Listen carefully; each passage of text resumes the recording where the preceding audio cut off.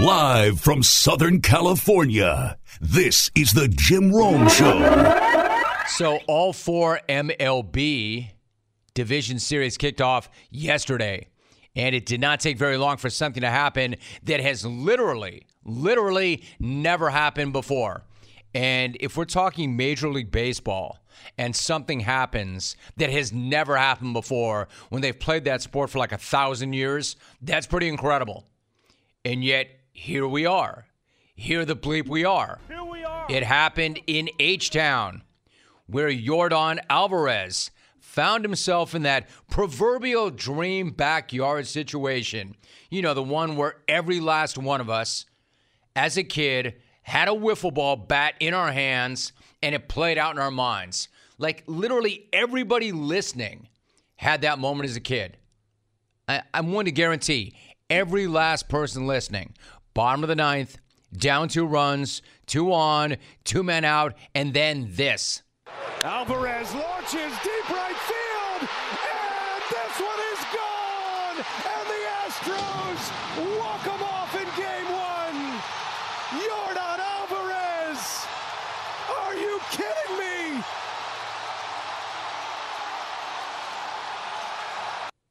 Incredible. TBS. I mean, dude did not just walk it off. He blasted its ass to Mars. And that was not just the most epic Astros moment since they banged their way to a World Series 5 years ago. That was one of the most epic moments in the history of Major League Baseball's postseason. Because like I said, it literally had never happened. Literally. It's going to sound crazy, but that is an absolute fact. No player has ever hit a playoff walk-off bomb while trailing by multiple runs. I mean, I know that sounds wrong. I know that sounds impossible, but that's actually true. Believe it. Somehow, some way, that is true. That had never happened in the history of the sport. I mean, I don't even know how to describe this. I need help. I need help to process this. I need help to put this in its proper context. I need the right person to help me with this. Where do I go? How do I process this? Oh, wait, I know. I need an assist from Double Rainbow Guy. He can help with this. Oh, my God. Dude. Oh, my God. What's your reaction? Oh, my God. Nobody had ever done this. Nobody had ever done this before, Rainbow. Dude, what's your reaction? Wow. Right? Right, Yeah. Rainbow Dude? Oh, Seriously. My man gets it. You might not, but my man gets it. So that was the first postseason walk-off by a team trailing in the 9th since Joe Carter in the 93 World Series. oh my God. Right? Oh. Are you old enough to remember? Oh. I know exactly where I was. I remember where I was when I watched Joe Carter walk it off. In Palm Springs, hanging out in a home that we rented, watching that, and I couldn't believe it. I don't know what's more shocking, that or the fact that that was 1993. Rainbow Guy, pick me up. How amazing was that? Oh my God. Oh my God. It's only the second walk-off bomb in postseason history by a team down to its final out. And you all know the last one. Gibson off Eck in Game 1 of the 88 series. Hey, Rainbow Guy, where were you when that happened? Dude, I know you were not in one of those cars beyond the outfield wall with the red taillights on. Rainbow Guy. You never left your seat. You were there, dude. You were there when Gibson went yard. My man. Hey, you want to talk epic? You want to talk Ionic? Shout out to the Astros social media team rising to the occasion by tweeting out the home run with the words, "Who is your daddy?" Y-O-R-D-A-D-D-Y. Who is your daddy? In fact, I got to say, it was a big day for your daddy smack. We will circle back to that. But while we're on this topic of crazy things that never happen and teams squaring off against their daddies, why don't we talk Padres Dodgers, where something absurdly rare and absolutely incredible happened at the stadium last night. And it's happening right now as we speak. You're going to want to be sitting down for this. You ready? Here it goes. Yes, it rained yesterday. I know, right? Absolutely bananas. It rained. Water fell out of the sky and hit the ground. And the amazing thing is, it did. It put the water in the ground. The amazing thing is, the Dodgers. See, everybody thinks that they just kind of buy their divisional titles. They buy their championships. They're not built the right way. Wrong. They managed to overcome the incredible adversity that is rainfall. Because in this town, there may be no greater adversity than rainfall. But the Dodgers, they dug deep. They embraced the suck that is precipitation. And they held on for a 5-3 win. I'm not sure how they did it, but they did it. Then again, hard to blame the Padres because they're from the same region. We are not used to this kind of adversity. We are not used to water just falling out of the sky. And I'm sure they all thought to themselves, what the hell is happening? I mean, what are we even doing here? What are we doing here? Like, what am I doing here? Where is this water coming from? Is there a gigantic faucet in the sky? What are we doing? Like, what are we doing here? And anyway, honestly, nothing during the actual game measured up to what Big Papi did in the Fox studio afterwards when he dropped this scud on the entire city of San Diego. The reality is that when you're playing against your daddy, you need to try to do something different. You have to try to do something different, Kevin. You can just continue having the same approach. Your dad know what you're going to do. You need to try something different. You know what I'm saying? I totally agree with Frank and Nara. So right. You have to do something different because, first of all, you're playing against one of the best offensively team in the whole baseball. And you are 5-15 against this guy. You got to try something different. I mean, dudes, it was funny, but it wasn't that funny. I mean, not that the city of San Diego needs another reason to go against the city of Los Angeles because pretty much nobody not named San Francisco hates L.A. as much as San Diego hates L.A. I know because I was born in L.A. and I lived and worked in San Diego, so I know that hate. I do. But the thing is, as much as that angers San Diego, and although that was not nearly as funny as those other yucksters thought it was, playing against your daddy, Papi's not wrong. Like, that's the funniest bleep ever. I mean, Papi's a good dude and really funny, but not that funny. But he's right. He's not wrong. Right now, the Dodgers are their daddy. The Padres are 5-15 this season against the Dodgers. So whatever they're trying to do to beat their daddy clearly is not working. At least there was no daddy talk in the Yankees-Guardians game. There was something somehow even worse, much worse. There was Garrett Cole talk. We know what happens whenever that guy tries to speak. And don't get me wrong, he did pitch his ass off last night. But of course, he managed to ram his own foot into his own mouth, much to the delight, I'm sure, of Rex Ryan. Foot, feet, toes, foot, feet. Before the game. Foot, feet, toes, foot, feet, toes. So Cole gets all riled up. Well, he was fine. He got everybody else all riled up over some quotes that dropped in The Athletic yesterday about how hard his life is as a $324 million Yankee ace. Quote, "It'd be very nice to be living at home, playing with Mike Trout and Shohei Ohtani. I could be spending today grilling burgers and drinking beer and gambling on football games. Instead, I'm here at Yankee Stadium throwing a bullpen at 10:40 a.m. But we've got the LDS coming up, and I'm pumped." End of quote. I don't even know what to make of that. I mean, that's like Kermit the Frog shading Trout and Ohtani for living down here in beautiful Orange County and just putting their feet up and coasting while he's patting himself on the back for getting a workout in at, quote, 10:40 a.m. My dude, what a warrior. What a grinder. Actually, the bleep is this guy even talking about? No, I mean that honestly. Like, what the hell does any of that even mean?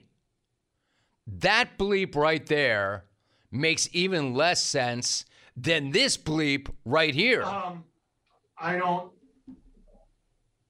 know. I don't know if Christy Alley. I don't quite know how to answer that, to be honest. I mean, there are customs and practices that have been passed down from older players to younger players, from the last generation of players to this generation of players, and global warming. You know, I think there are some things that are certainly out of bounds in that regard, and Christy Alley stood pretty firm in terms of that. The thing is, this is exactly what you signed up for. When you put your name on the line that is dotted on Yankee letterhead. The hell are you talking about? And why are you dragging Ohtani and Trout into this? Was that like an attempt at humor? I mean, especially Ohtani. You probably should keep that guy's name out your mouth. His ERA was more than a full run lower than yours. He had a better record than you did. I don't know if you want to be talking about, quote, grilling burgers and drinking beer and gambling on football games. Oh, one more thing. Shohei, he also hit 34 home runs, even though he was just chilling and being a slacker back home in the OC. But I will say this, in defense of Cole, you cannot question this dude's grind. I mean, he's out there getting it in and doing work at 10:40 a.m. Garrett Cole works while the rest of the world sleeps. I mean, seriously, whenever this dude opens up his mouth, the strangest, cringiest bleep just comes flying out. Like bleep that nobody wants to hear. And yet somehow, some way, that's not even the strangest, cringiest bleep a Yankee pitcher has said or done this week. Because in case you missed it, Aroldis Chapman literally quit on the team. Literally. Not figuratively, not, just kind of checked out mentally. He quit on the team. He quit. Right before the playoffs, dude was supposed to throw a live BP session last Friday and then just no-showed. Went AWOL, threw up deuces, and took off from Miami, which is yet another thing that this postseason has already provided that I can't ever remember happening. Dude just bounced. Like, that was that. Just like I can't remember a time when Philly fan was in a better mood than right now. Philly, you knew I was not going to forget about you because y'all got one win closer to your celebratory horse pie sando by beating back the defending champs in Game 1. Man, Philly fan, how good is it to be you right now? Seriously, how good is it to be Philly fan right now and to see a game-saving diving catch in shallow right field by Castellanos? And the pitch. Swung on, line towards right field. Coming on, Castellanos still coming. He dives, and he got it! Nick Castellanos with a full-out dive has made the catch in right field for the second out. What a catch! Rainbow Dude, reaction. Castellanos struggled all year. Then in Game 1 against the Braves, he goes 3 for 3 by the 4th inning and then provides defensive heroics in the 9th. And his explanation of that catch was even better than the catch itself. Walk us through what you saw on that play. Well, I mean, I saw him swing, and then I saw him hit it, and it was just going towards me, and I ran and caught it as best I could. You see, Kermit, it really is that easy. Oh, my God. That is a clear and concise explanation. See ball, run towards ball, catch ball. Drop mic. It's that easy. It's actually possible to open up your mouth without making everybody's ears bleed and their heads explode. All in all, good job, good effort, good first day of the Division Series. Good luck topping any of that over the next month. Hey now, are you craving some protein after a good workout? Of course. Can I tell you, I'm starving after every workout. So this time, do not make a shake or eat a bar. Grab a bag of beef jerky from Old Trapper instead. Why Old Trapper? Because Old Trapper beef jerky is tasty and it's tender. And it's made with real strips of steak and quality spices that are smoked over a wood fire. And Old Trapper is a family-owned business that takes smoked beef extremely seriously. And you can taste it in every single bite. I mean, who wants dried out, rough beef in a bag? Nobody. It's like eating a shoe. Old Trapper, though, is the real deal, and it comes in 4 amazing flavors. Old Fashioned is sweetened with a touch of brown sugar goodness. Teriyaki, peppered, and hot and spicy for those who like to take things up a notch. So next time you want a great protein and energy snack that you can have anytime, anywhere, grab some Old Trapper beef jerky.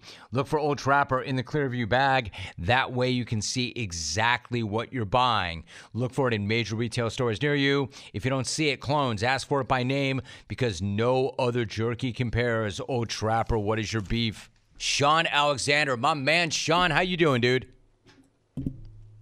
Brother, I'm doing good, man. This is exciting, man, and good to see you again. It is so good to see you and so good to get caught up. Let's talk about how exciting this is. You are going to become the 15th member of the Seattle Seahawks Ring of Honor. What a great distinction. How hyped are you for it, and what does the honor represent to you, Sean? Man, it's super exciting. I just think, like, you know, when I first came to the stadium, I'd see, like, Steve Largent's name, you know what I mean? And then to get to play with the late, great Cortez Kennedy, you know, defensive tackle to win Defensive Player of the Year, you know? And so to be with those guys, Walter Jones, who is my left tackle, it's just amazing, a great honor. You know, you play the game and, you know, in my case, want to score a bunch of touchdowns and do as well as you did in high school and in college, and to be honored in this kind of way is just special. Sean Alexander joining us. Sean, because you mentioned Tez, let me follow up. I love the big fella. I loved him. He was great. What a great player. What a great dude. Do you have a favorite Cortez Kennedy story you could share? I mean, I have so many.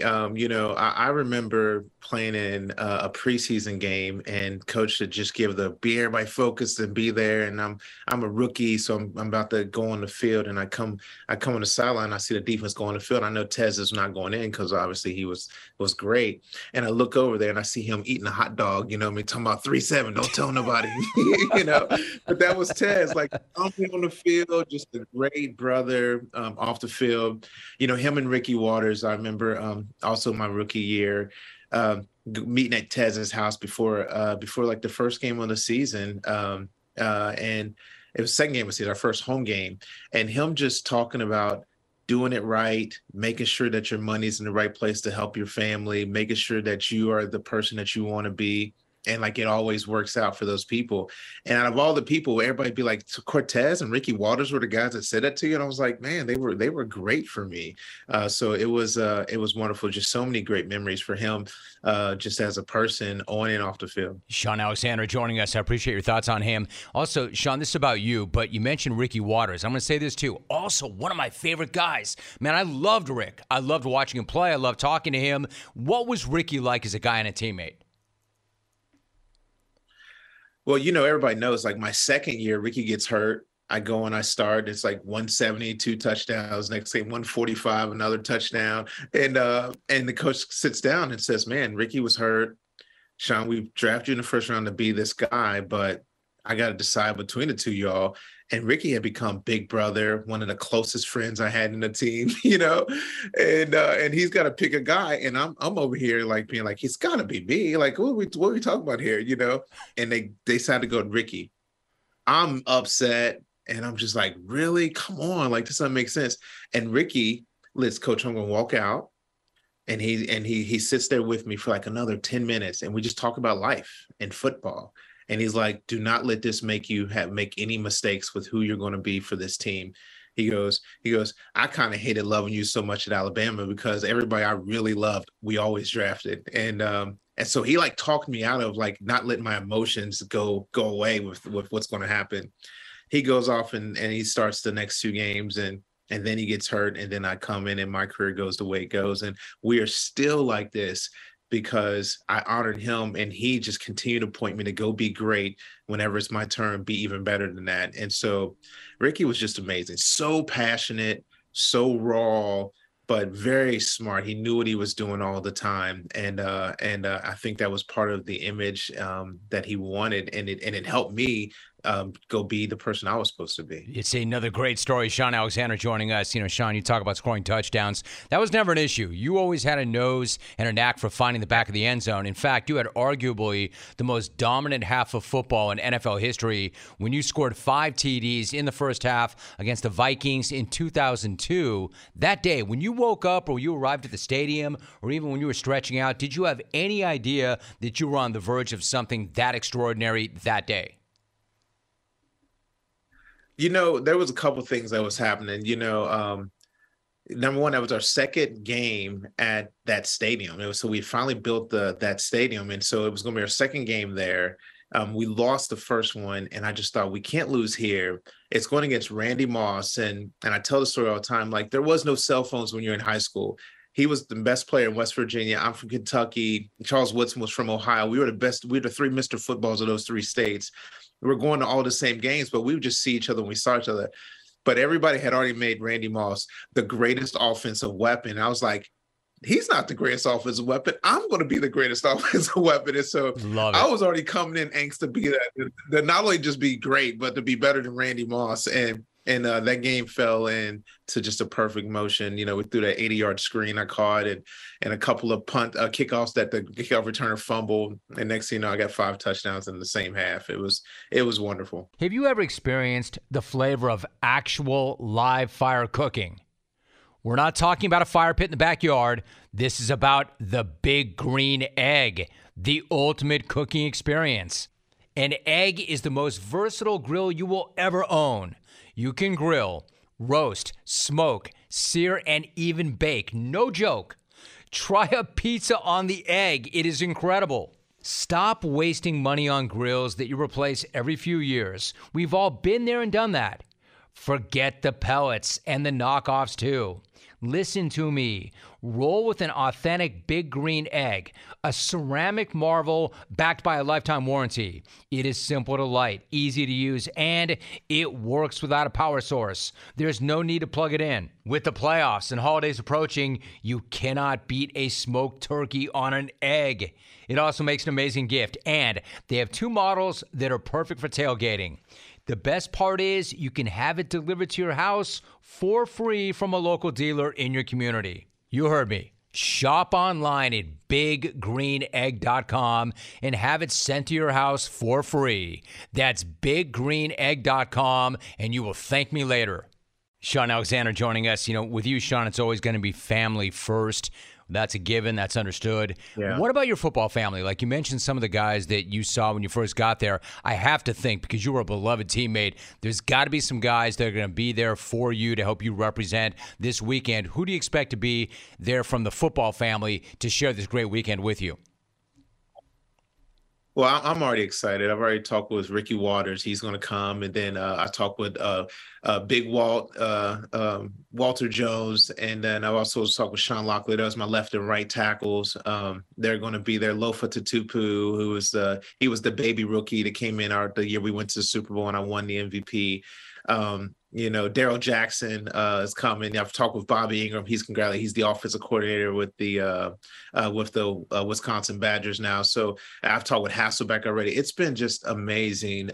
The love, because everybody gets married and you go off and you have your kids and you're living your life outside of football. But to be able to connect back with some of the guys, it's been really amazing. Shaun Alexander joining us. It's going to be a big weekend. I know you're really tight. You've always been really tight with Russell Wilson, but you and Geno Smith were teammates. When you look at Geno himself, I should say, Geno's famously said, Sean, that everybody wrote me off, but I didn't write back. When you see what he's doing right now for the Seahawks, are you at all surprised? And what do you make of his play? I'm impressed. I'm so proud of him, to be able to be the guy at the Jets, and then all of a sudden you lose the job, and then you go back up two other very great football quarterbacks. It's easy to kind of get in your mode that you're just going to be a backup. And then you see Geno's like, nope, I've got my opportunity. Y'all think this is a competition. I'm going to win it all. And he's got really the Seahawk Nation believing that we're good enough to even fight and possibly get in the playoffs, because there are one or two couple moves to really get in there. And that second half of the season is going to be a lot about health, and which other guy, skill guy on offense and defense, is going to make big plays in big games to win those one or two games. And he's given an opportunity to be even in the conversation for playoffs, and it makes it pretty exciting. So really quickly, Sean, what about Russ? When you see Russ right now, he's obviously not playing his best ball, far from it. Do you see a guy who's just adjusting to a new system, a new coach, a new situation? Or frankly, maybe is he just not the player he used to be? Because as we all know, Father Time is undefeated. What do you see when you see him? Yeah, Father Time is undefeated, and I've been through that myself. But I feel like for him, he's got five good years left still. So I just think it's just new coach, new receivers, even new style running backs. I mean, you go from a person like Marshawn Lynch into to the guys now. It's just everything's just different, and so. He hears something from a coach, and he could think one thing the way it was done in Seattle, and it could be done totally different. And so I've told him, just like I'm going to keep on telling him, you be you. There was something about you that Pete Carroll believed in from day one, to say you're going to be a rookie and you're going to be able to lead this great band of players to the Super Bowl. And he did it quickly. And there was always a fighting chance. And I think that that's who he still is. And so he has to just now get used to the players around him, the coaches around him, hearing what he needs to hear, and then going and being who he is on that football field. Sean, you mentioned running backs. He's with different running backs right now. The game has changed so much. In fact, the position itself has changed to a certain extent. Like when you played the game, you were somebody who routinely found the end zone. You could get downhill. You could catch passes out of the backfield. You were a league MVP. So the game changes, but when you watch the game right now, are there any backs that you watch that remind you of you? The two guys I love the most, of course, Derrick Henry is like my nephew. He's a bam when he comes there. So big, fast, strong. I love Derrick. But the two guys that I love, that I have no bias with, is Nick Chubb at Cleveland and Dalvin Cook in Minnesota. You can circle the offense around them. They can run downhill in between the tackles. They can run screens and get little dump passes and turn them into big plays. They score touchdowns and they control the clock. That's a good football running back. And so I love those two guys. They control the game the way that I think it should be done. They remind me of the mentality and even some of the things that they do with the ball in their hands, the way I do it. And so those are my two guys. I get that. So big weekend. Let me ask you this. It's hard for a lot of guys to make that transition to regular life after the cheering stops and they've got to find the next thing in their life. You've done a really, really good job at that. In fact, you had a system and a plan for it. You came up with the 5 Fs and you applied it to your life and you teach it to others. Yeah. What are the 5 Fs? Yeah, so I started the professional leadership program. I call it the 5 Ps. It's really to help any influencer or leader learn how to master the 5 Fs. And the 5 Fs are family, fame, future, finances, and friends. And so I always walk them through, well, man, how do you handle fame? How do you handle people talking about you? What is your real identity? What's going on with your family? What's the family culture that you want to create? Friends, who are really intimate, who are close, who are just casual, who are acquaintances. And this includes coaches, this includes GMs, this includes lawyers, this includes agents, this includes your buddies you grew up with.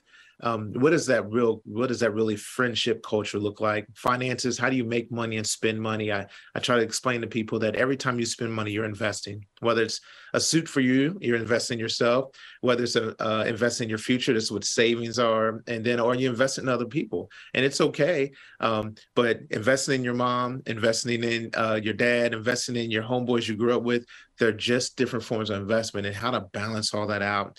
And then the last one is the future. Like, what kind of future, what kind of legacy do you want to leave? And I believe that everybody, especially guys in the NFL, you see the numbers. 78% are broke 2 years after they retire. 80% are separated from their wives or divorced or they're in unhealthy relationships. I'm like, no, we have a wonderful opportunity to live a life with money in our pocket. And I don't want to scare anybody, but we usually get to pick the highest of the girls that we want. Like, you know, like everybody gets to pick like the dream girl. And I know I did. You know, when you get to pick the dream girl, like, man, how do we live a life that we could actually keep her and make her a queen and still be the king of the throne? And so I get to walk guys through all of those things. And I get to say, like, man, at the end of the day, we get to leave a legacy and we get a great advantage to start that. What kind of a community influencer you're going to be?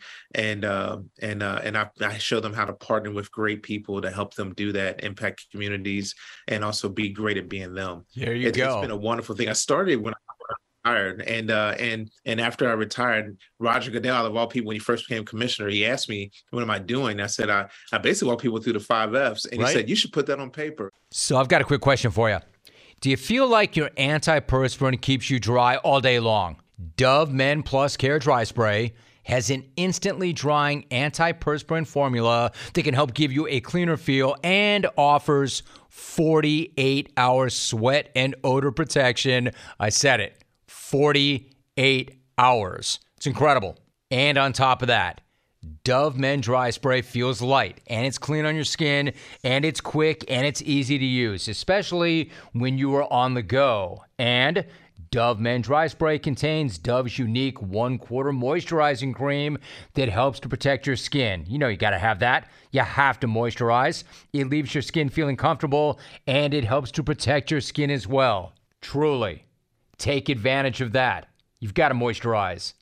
Try Dove Men Dry Spray. Goes on dry, clean feel all day. So it's been 3 days since the Giants had that enormous win over Green Bay in London, and it was big.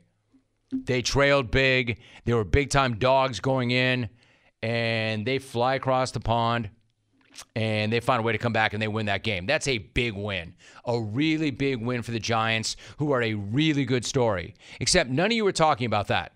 None of you are talking about the big come-from-behind win. None of you are talking about what it represents. None of you are talking about the fact that the Giants, of all teams, are 4-1 and one of the best stories in the NFL. You're not about that. And you know why? Because you're not about that life. You know why? You're really not even about football. No, you're way more concerned about Darnay Holmes and how or what he did to celebrate that big dub. And you can't seem to stop tweeting and talking about that vid that makes him a lock as a first ballot viral Hall of Famer. And yes, I will admit, you're not the only ones. Even some of his teammates are jumping into the discussion about my fellow Calabasas High School alum. Yeah, no, Alvin.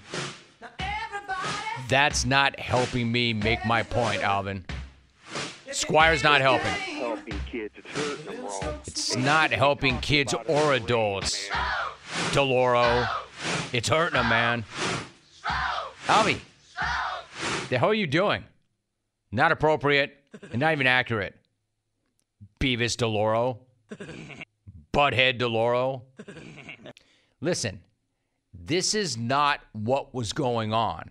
Now, if you have not seen the video, and if you've got a set of eyes and you own a phone, there's no way you haven't seen the video. But if for some reason you have not seen it, it's Holmes being worked on by a trainer on the sideline instead of inside of a tent. But Mahomes? Because I know, no, not Mahomes, just Holmes. Mahomes? Because I know how many of you morons operate. Yo, Holmes, smell you later.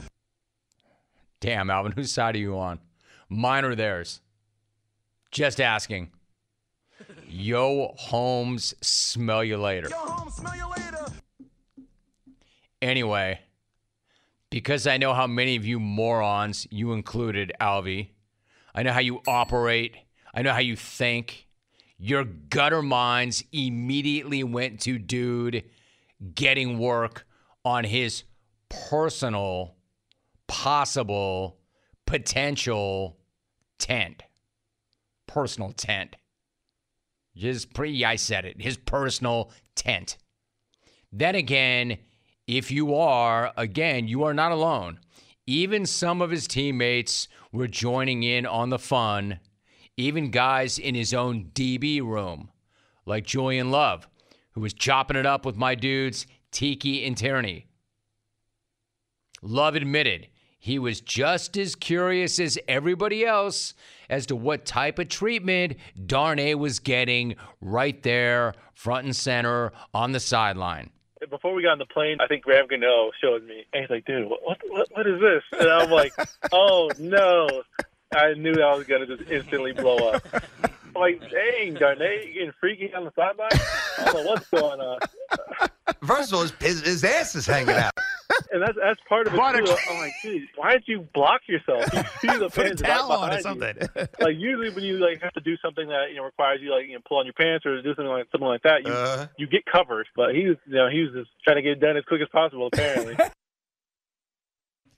My dude's like, what? So dude is still dying of laughter. Quote, ending that as quickly as possible. Ending what as quickly as possible? Ending that as quickly as possible. What, ending that as happy as possible? Didn't want any of that? I mean, I can't believe his own teammates are having a field day at the expense of my fellow Calabasas Coyote. Well, actually, yes, I can. Everybody is. Hey, laugh the hell away, y'all. Have a ball. Laugh the hell away.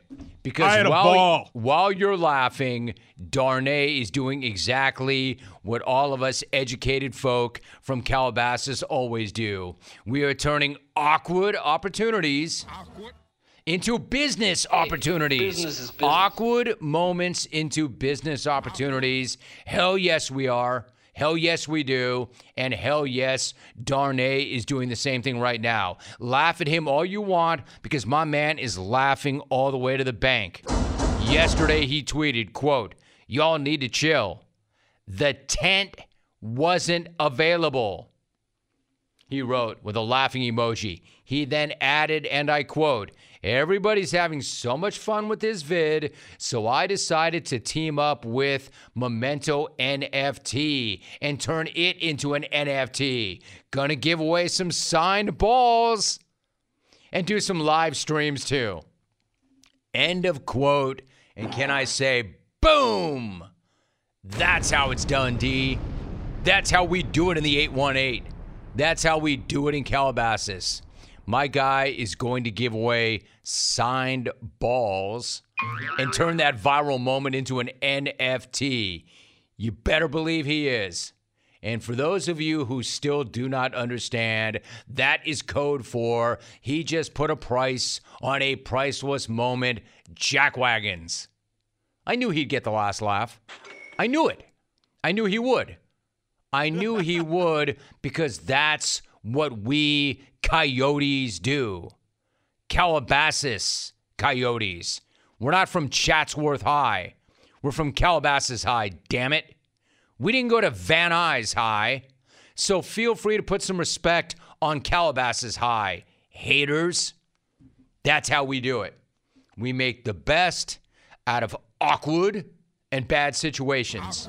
And then we get paid for it. The worst situations you can imagine, we simply flip them on their head and we get paid. And don't you idiots come in here and try and prove me wrong and call me a hypocrite by mentioning the Menendez bros. Brother. And saying how, yeah, Rome, that was a pretty bad situation, remember? Remember that time the Menendez bros shotgunned their parents? That seemed like a pretty bad situation. Did they turn that into a cash cow?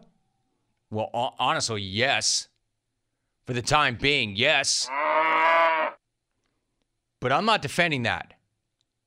What I am saying to you is those murderers were never one of us. Those murderers were not about Calabasas or Calabasas High School. Yes, they did attend, but not for 4 years because they weren't us.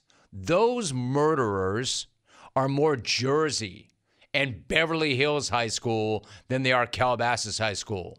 You see, we're not about that life in the 818. We've covered this a million times.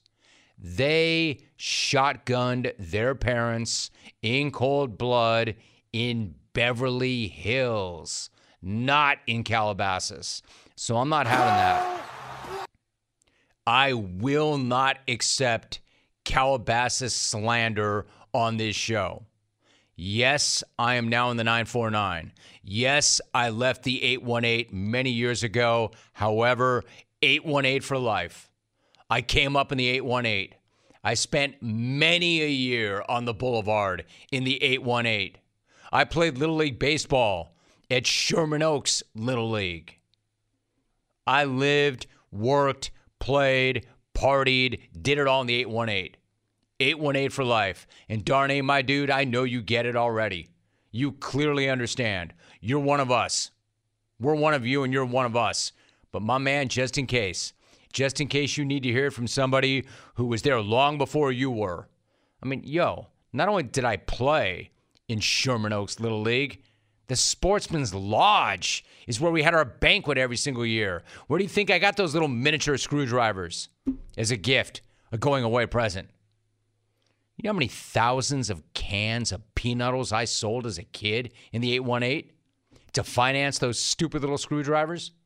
Anyway, Darnay, my dude, don't listen to the haters. You get that money, big dog. From one proud alum to another, you represent everything that is right about the Coyote culture. Always seeing the glass half full. You take an awkward situation where the world thinks they're clowning you, and you turn it on its head, and you get paid, dog. Couldn't be more proud of you. That's what it's about. Keep laughing, clones.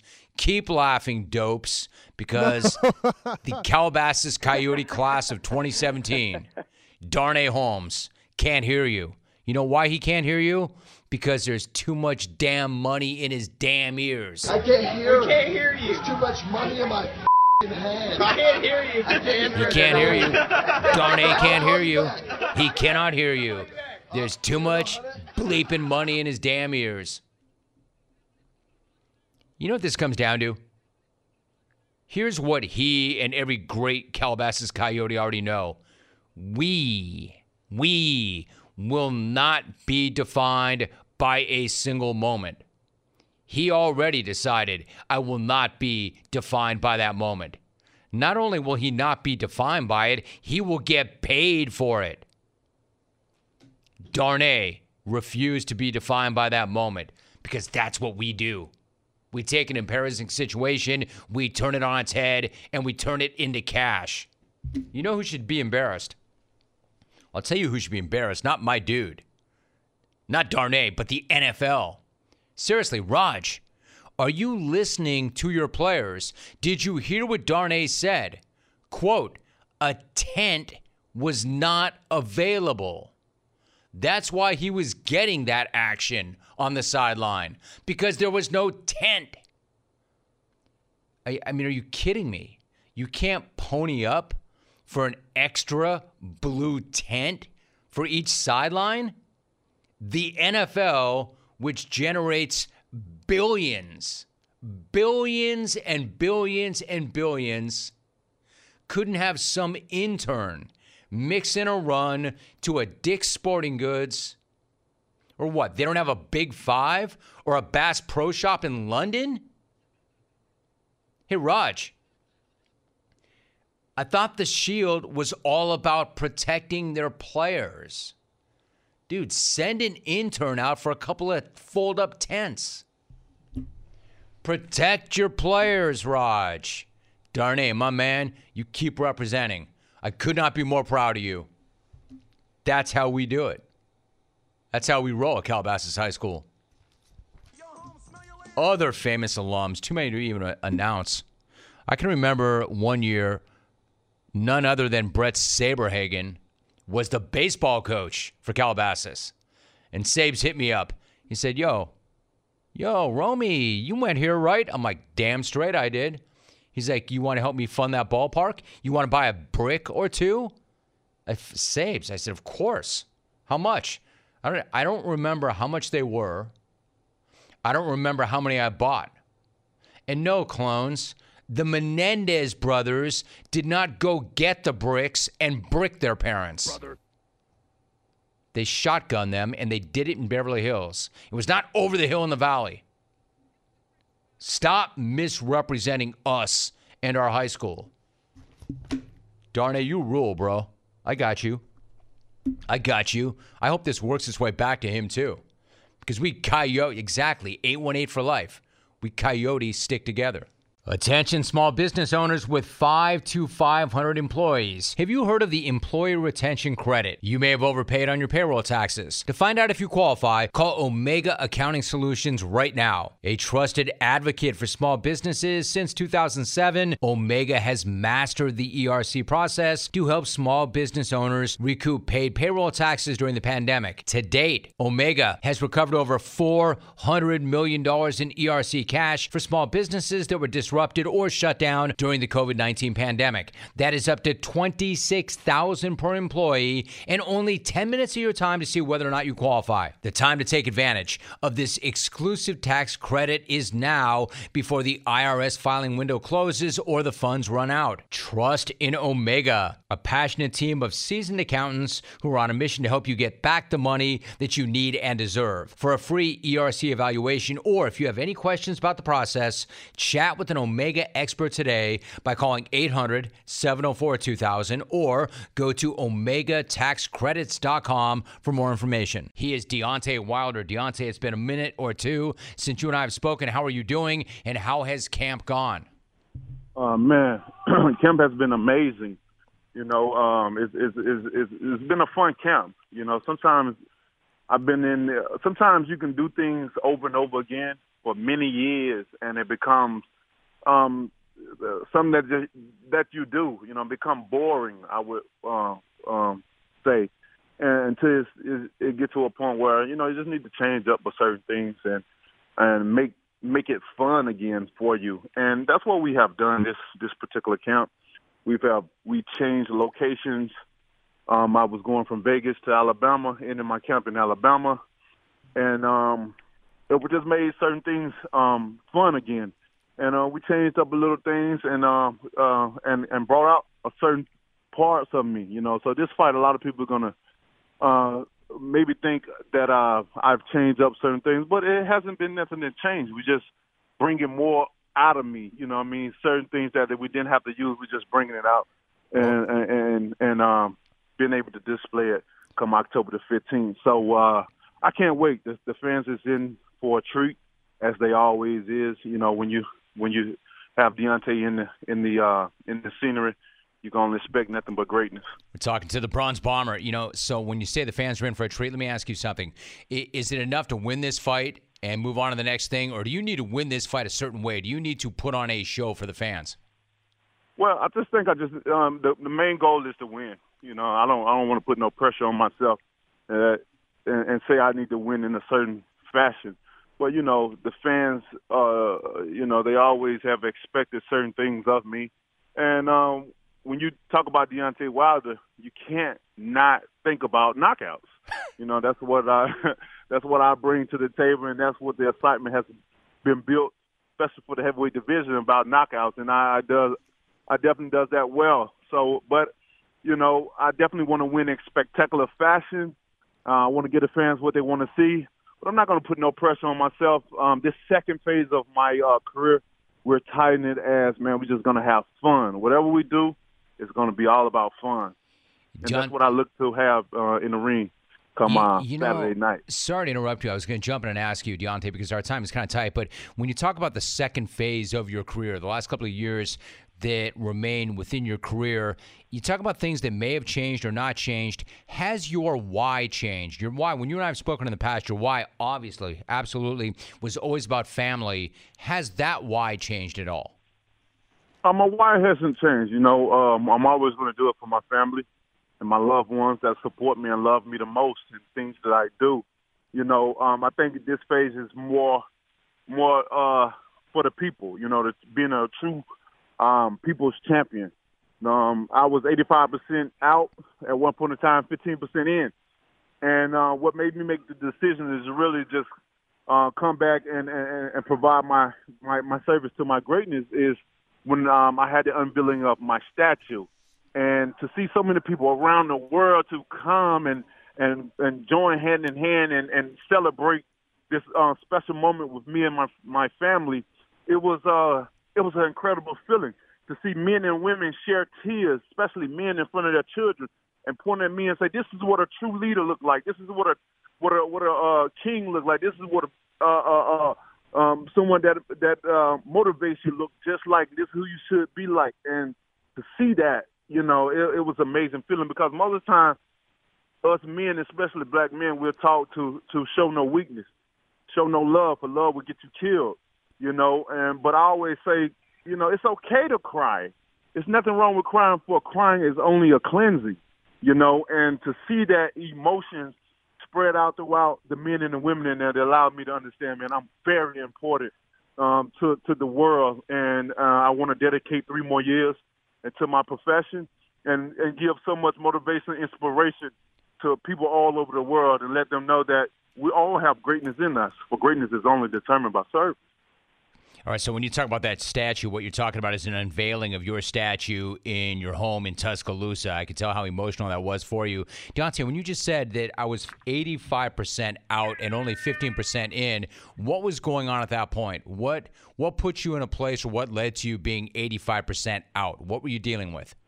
I just looked at the point of I've been so successful in my career. You know, I obtained so much greatness in and out of my career. You know, my financials is amazing, and I just feel like I ain't have nothing else to prove. So, you know, most of the time, fighters, we get into this business because we're in poverty. We're in a situation where we're looking for financial gain to get our family out of a certain situation, and I've done all that, you know. And I promised my daughter when she was 2 that I'll be a world champion and be able to support her beyond her belief. And I've done that tremendously for her, and along with her sisters and brothers. So I just felt like I was accomplished. I was complete. That I didn't really need the business anymore. And you know, until the revealing of the statue, you know, and I felt like it's just really not about me anymore, my family anymore. It's about others as well. I care about people. I'm a people's person, so I love people, all people, and I always want to see people do great in life. Well, even if they do better than I'm happy for you. And that was, you know, a big decision for me. I had a meeting with my family, and I asked them what they felt about it. My children, they smiled from ear to ear. They had big smiles on their faces, and you know, they loved seeing their daddy in action. And my wife, she was like, "Babe, you know, whatever you decide to do, I'm 100% behind you, and I support you." So I already got the okay from the family to come back and provide my service to the greatness, and here I am. My second phase of my career, one last time, 3 more years, baby, and I'm out. I like it. You sound great. The energy is great. The fight's going to be against Robert Helenius. It's Saturday night at Barclays Center in New York. It is a pay-per-view event. I've been talking about it all week long on how to get that pay-per-view event. He's got 41 wins by knockout, a bronze medalist. He is the former WBC heavyweight champion of the world, and he is back. Deontay Wilder fighting Saturday night pay-per-view. Deontay, great to have you back. Really appreciate the conversation and eager to see how you look on Saturday. Good luck this weekend.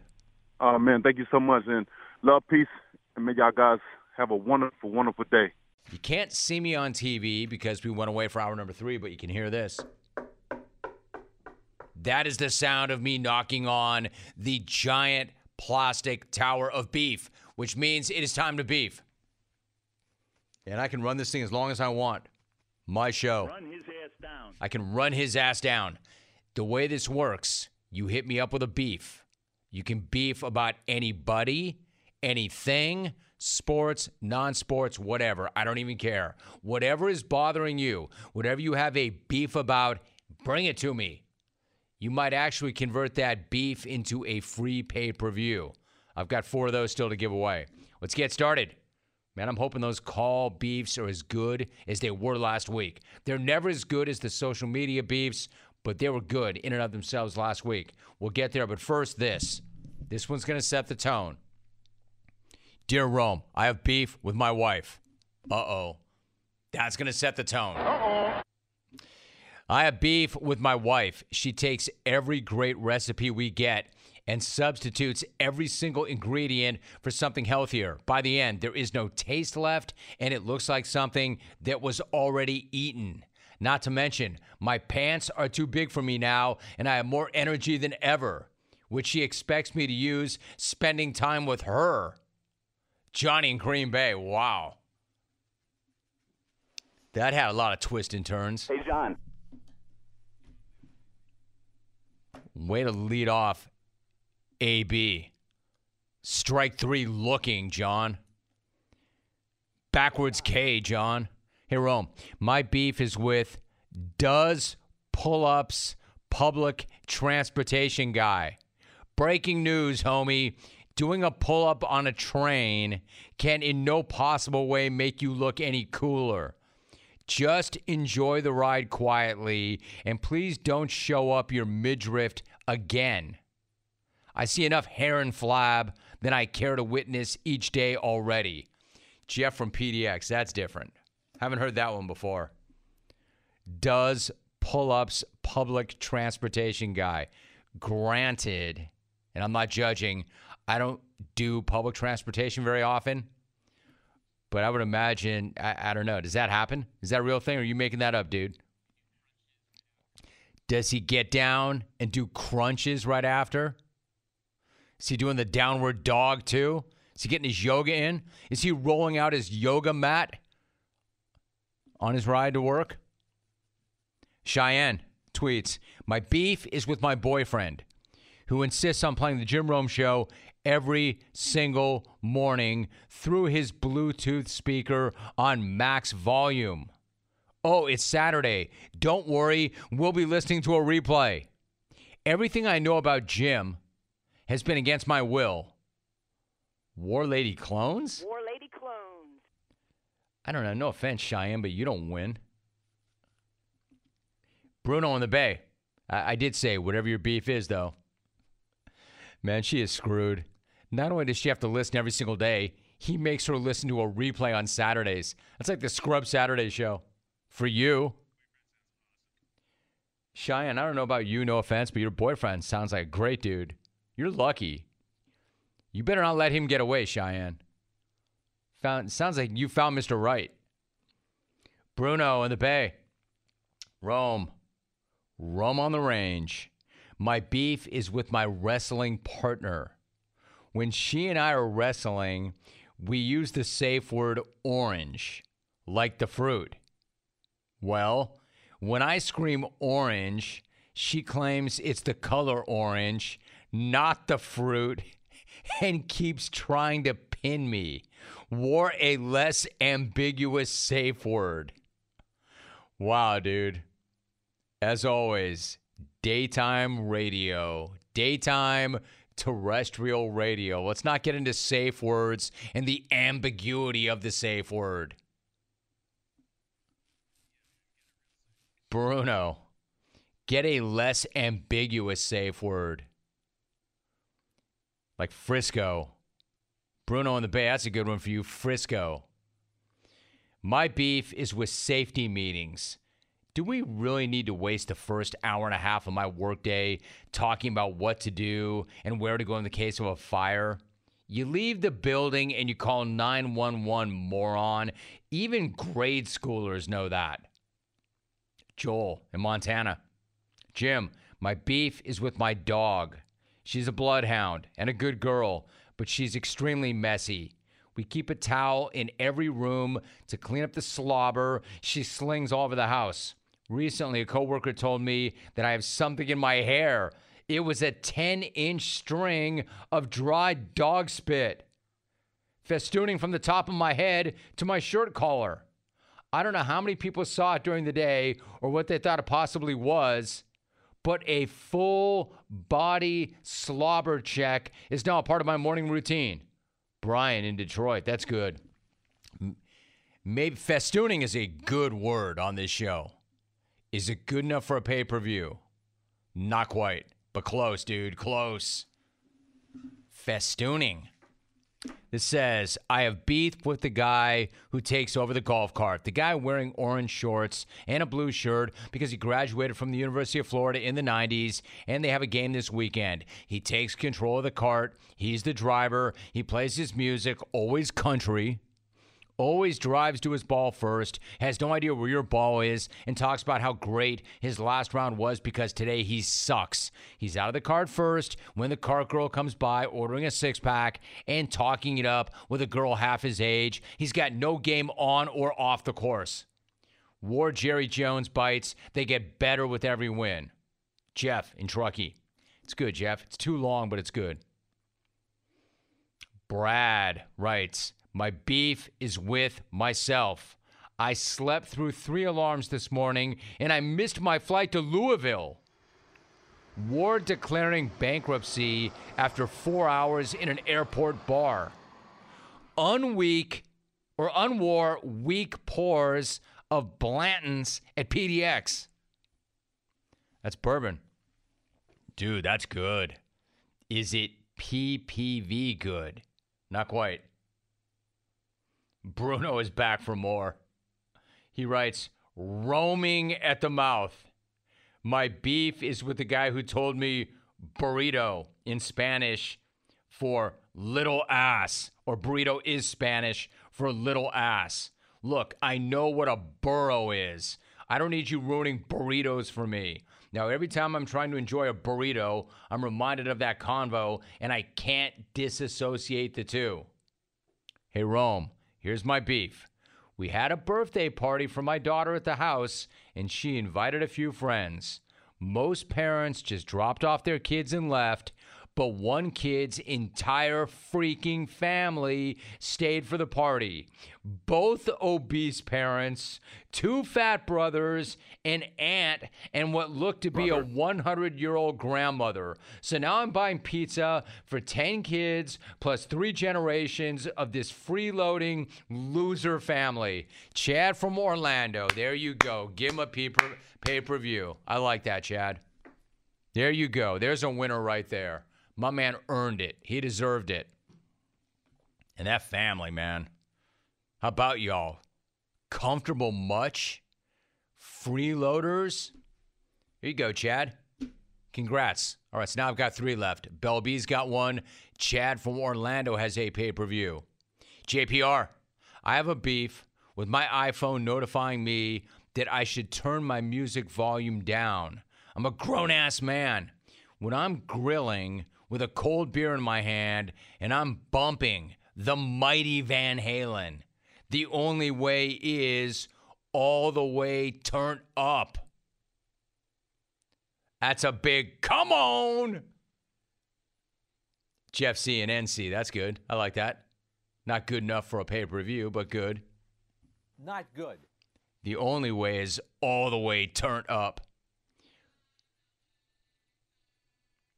Rum Slice, what's my beef?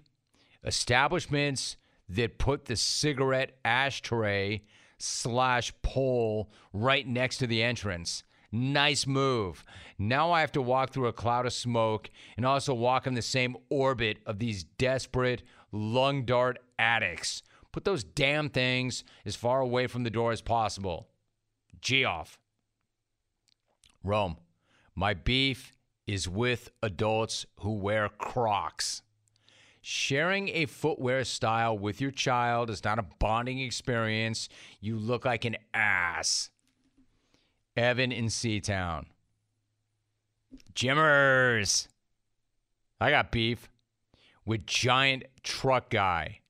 You're not fooling us with your lifted, studded tired, 8 mpg, giant flag waving, 2-wheel drive, truck nut sporting clown car. How about shaving that neck beard, brushing your tooth, and joining society, you poser.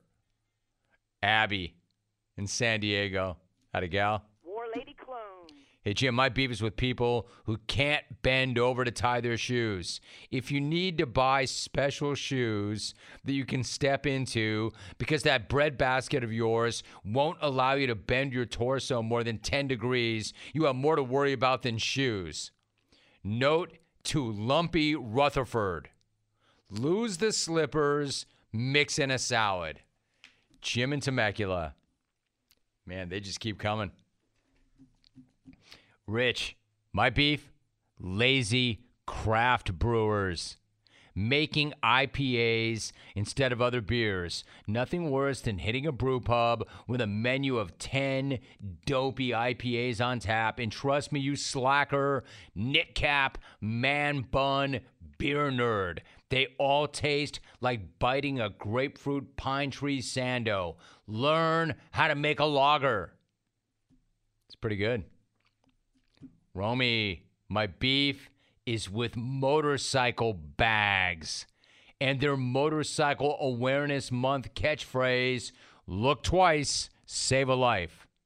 We wouldn't need to look twice if these wannabe sons of anarchy weren't weaving in and out of traffic with their fat, leather-clad cow, old lady obstructing their mirrors, or riding side by side in the lane like a newlywed biker couple, with one of them inevitably riding directly on the center line. Hey, Bags, how about you look twice and save your own life by obeying local traffic laws and turning your 50,000-watt radio blaring Leonard Skinner the hell down? Gary and the D. Detroit, not that dumb Dallas. Oh, dude, you're on the line. You're close, man. I like that. I like that. Paul Romneal. My beef is with Disney dork complaining about the rising prices of Disneyland. Hey, Disney dweeb.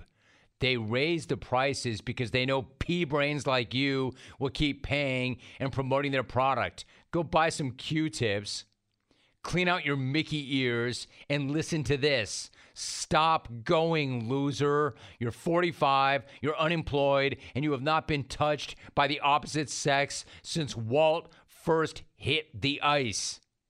V in the fee. War Redemption.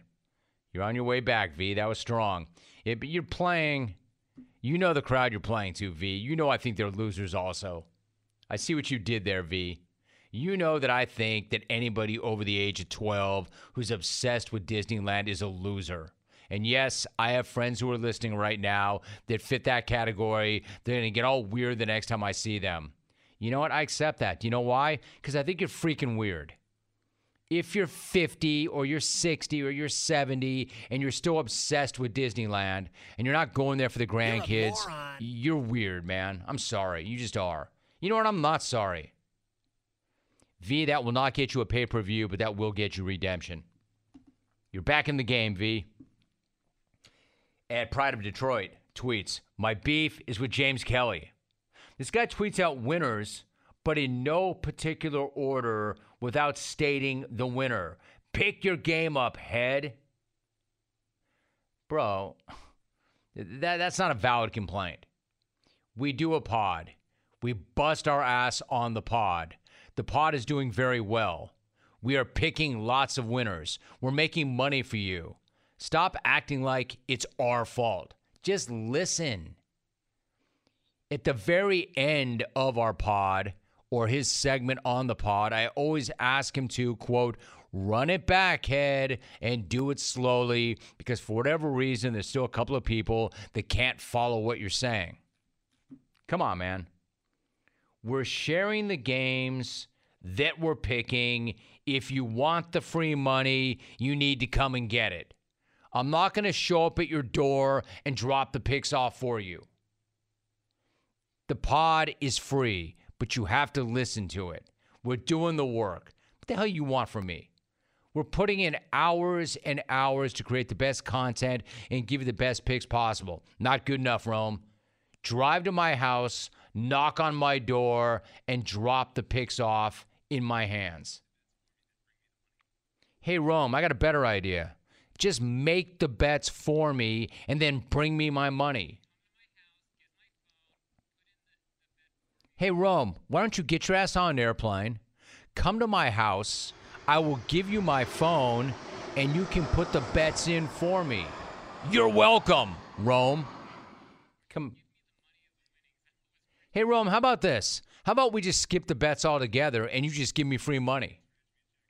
Why don't you just stroke me a check every week, Rome?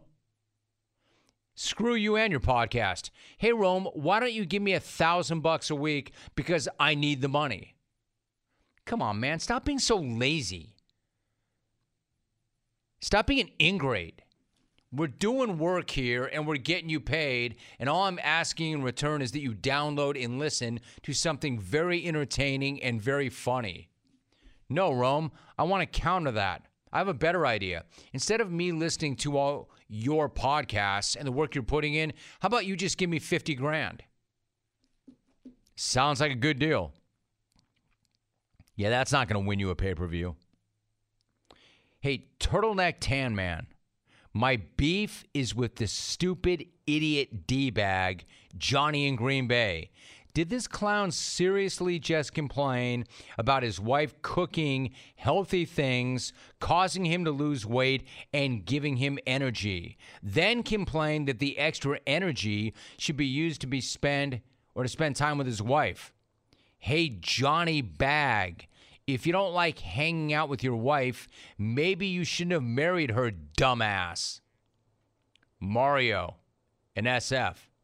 I want to be clear. He didn't mean you shouldn't have married her, dumbass. You shouldn't have married her, dumbass. War 2 days until Rit ruins everything that is great about the jungle. Rome, I got a beef. See, we're at the part of the segment where people respond to the earlier beefs. Rome, I got a beef against Dog Slobber Guy. Hey, idiot. I'm sick of you bitching about your mutt. You know how you fix that, right? You get rid of the damn dog. I hate hearing pet owners, pet parents gripe about their dirty animals. Morons. Brad in the 360, cycling degenerate. Brad taking that brand someplace else.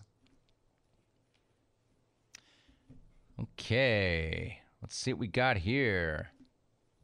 Let's go to the phones. We go to, who else? Kathleen in Omaha. Kathleen, what is your beef? Every time I had to hear Yoko Ono's screechy, so-called singing, I want to stick scissors in my ears. She needs to be sent to Valley of Disease. While there, Johannes will sew her mouth shut. Then she'll get to hear what real singing sounds like. Johannes' voice can be inhuman 1 minute, pure honey the next. He's still the sexiest man of all time. I like it, Kathleen. Kathleen's obsession with Johannes and him being the sexiest man of all time. Kathleen, your obsession with Johannes is even more annoying than Yoko making these noises. I would rather listen to that, Kathleen, than you ignore me every time I go to you and go right to Johannes and how hot you think he is and how his voice sounds like pure honey. No offense, Kathleen. I bet if Johannes heard your voice, his reaction would not be the same. Let's go to Pearland. Robert in Pearland. Robert, what's your beef? Mr. Jim, my beef is with the NFL. Last year, it was the NFL couldn't define what a reception was or wasn't.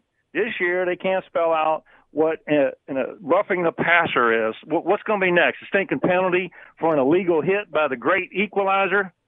Mom, get in here. I want to see you get the paper. That's not a good call. No. You don't like that call. I don't like that call. Not a very good call. How bad are these calls compared to the email and social media submissions? What's next? A flag against the great equalizer and then some screaming off in the distance? I do not want to walk off on this epic beef segment with a bad call. I'm going to keep trying until I get a good one. Oh, here's one. Let's go to Buffalo. Margot. Oh. Hello. What's your beef? Well, Jim, my beef is with my family. Today, everybody wants to ride in a new car and everybody wants to drive the new car, but nobody wants to clean the new car. So I pull up to one of those self-wash car wash bays, vacuum. Alvy. No. You don't like that car. I don't like that car. Not a very good car. Yeah, but you guys are being hypocrites. Like, Chalk and Alvy are saying they know. She knows. It's the beef segment. Get in, get out. Bam, bam, bam. Except some of those beefs I read are longer than the call she just made. So why is that okay and it's not okay for her? Why did you not give her a chance to finish? Some of those beefs that I read are much longer than that call. Their argument on the other side of the glass is they're also much funnier. Well, I don't know. Hello? I think Margot is setting up a punchline. I think Margot is going to get to something funny about those self-wash car washes. What's not hilarious about that? Like I said, this has been an epic beef segment. I can do whatever the hell I want. I can float this segment out. I am not walking off on a bad call. I will keep trying until I get a good one. Let's go to Appleton, Wisconsin. Christopher, what is your beef? Hey, thanks for taking my call. Tough crowd here. Hey, so my beef is with cars, specifically the crack in between the driver's seat and the car console. My phone drops in there. I got to dig my hand in there, cut it up, trying to get it out. Best if it's maybe plugged in. I can fish it out like I'm playing that magnetic fishing game of my youth. So anyway, how about take some of this engineering, some of these dollars, and instead of having a heat-up steering wheel, a heated cup holder, can we please just put a 3-inch... That's not a good car. No. You don't like that car. I don't like that car. Not a very good car. Man, these calls are ass. Have we not run every single one of them? Have any of them made it to the end? Like, the guy had a pretty good take. It's true. Car cracks, that does suck. I lose things inside that car crack all the time. AirPods, wired pods, my phone, everything. It's a drag. However, if I'm going to beef about that, I'm going to get on a phone that works, and I'm going to be more succinct and just make my point. That beef was the equivalent of a car crack. You know what I'm saying? That beef about a car crack was a car crack. A beef crack. Come on, man. I will say it yet again. I am not ending this epic beef segment and walking off on a bad call. This may go back to being a 4-hour show, but I am not walking off on a bad call. I cannot walk this off on a run call. Let's try Little Rock. Brian in Little Rock. Brian, what's your beef? Hey there, Jim. My beef is with the NFL officials. So on Sunday night, I watched Brady get yet another roughing the passer call he didn't deserve. In fact, if I'm not mistaken, I would be willing to bet that he has more roughing the passer penalty yards than career rushing yards. Look, refs, I get it. I know that Brady looks like he's been torn apart and stitched back together with tight string, but that doesn't mean you need to throw a flag every time he gets so much as breathed on. I'm out, Jim. All right, Brian, give me an A or give me an F, but don't give me a C-. He got through it. It's all right. The phone calls always are all right. Let's try another one. Let's go to Houston. Jorge in H-Town. Jorge, what's your beef? What's going on, Romy? Hey, my beef is with the neighborhood cat we call Cat Dog. This cat sits on the fence every night and antagonizes all the dogs in the neighborhood. And every now and then you'll see Cat Dog come down and give some unsuspecting dog the hands. So now my Shih Tzu won't even come outside the Shih Tzu. My man, Jorge, that's what I'm talking about. Give him a pay-per-view. Give him a pay-per-view. Jorge, you got it. I knew the second I heard that guy's voice, He just had kind of a swag to him. I'm like, this guy's going to be funny. This guy's going to be good. This is what I need. Some confidence, some swag. He kind of went with a double entendre. Like, I got to be honest, when he was talking about how the neighborhood cat sits on the fence and antagonizes all the neighborhood dogs, I wasn't exactly sure where he was going with that. Like, was that literal or was that figurative? Good night!